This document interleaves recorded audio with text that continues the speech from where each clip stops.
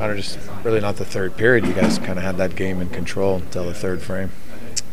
Yeah, I mean, obviously up 4-2 in your own building, going into the third, you got to find a way to get 2 points.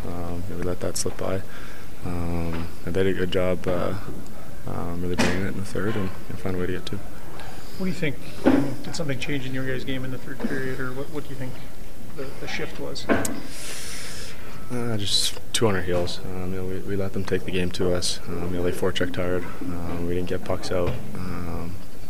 Yeah. You guys have been a pretty good team when leading after 2 this year. Is this learning experiences, I guess, in some ways, or how do you? That's a good lesson. You got to find a way to close those ones out.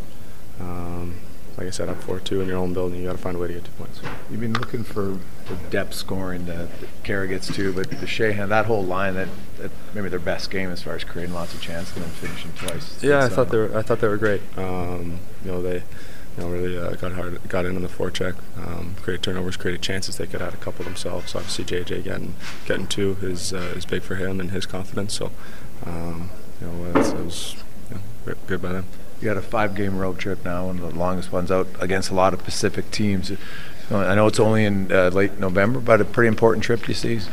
Yeah, very important. Anytime you're going to go out and play a bunch of your division rivals on the road, it's important. Obviously, it's a long trip. We need to find a way to come back with a couple of wins. Thanks.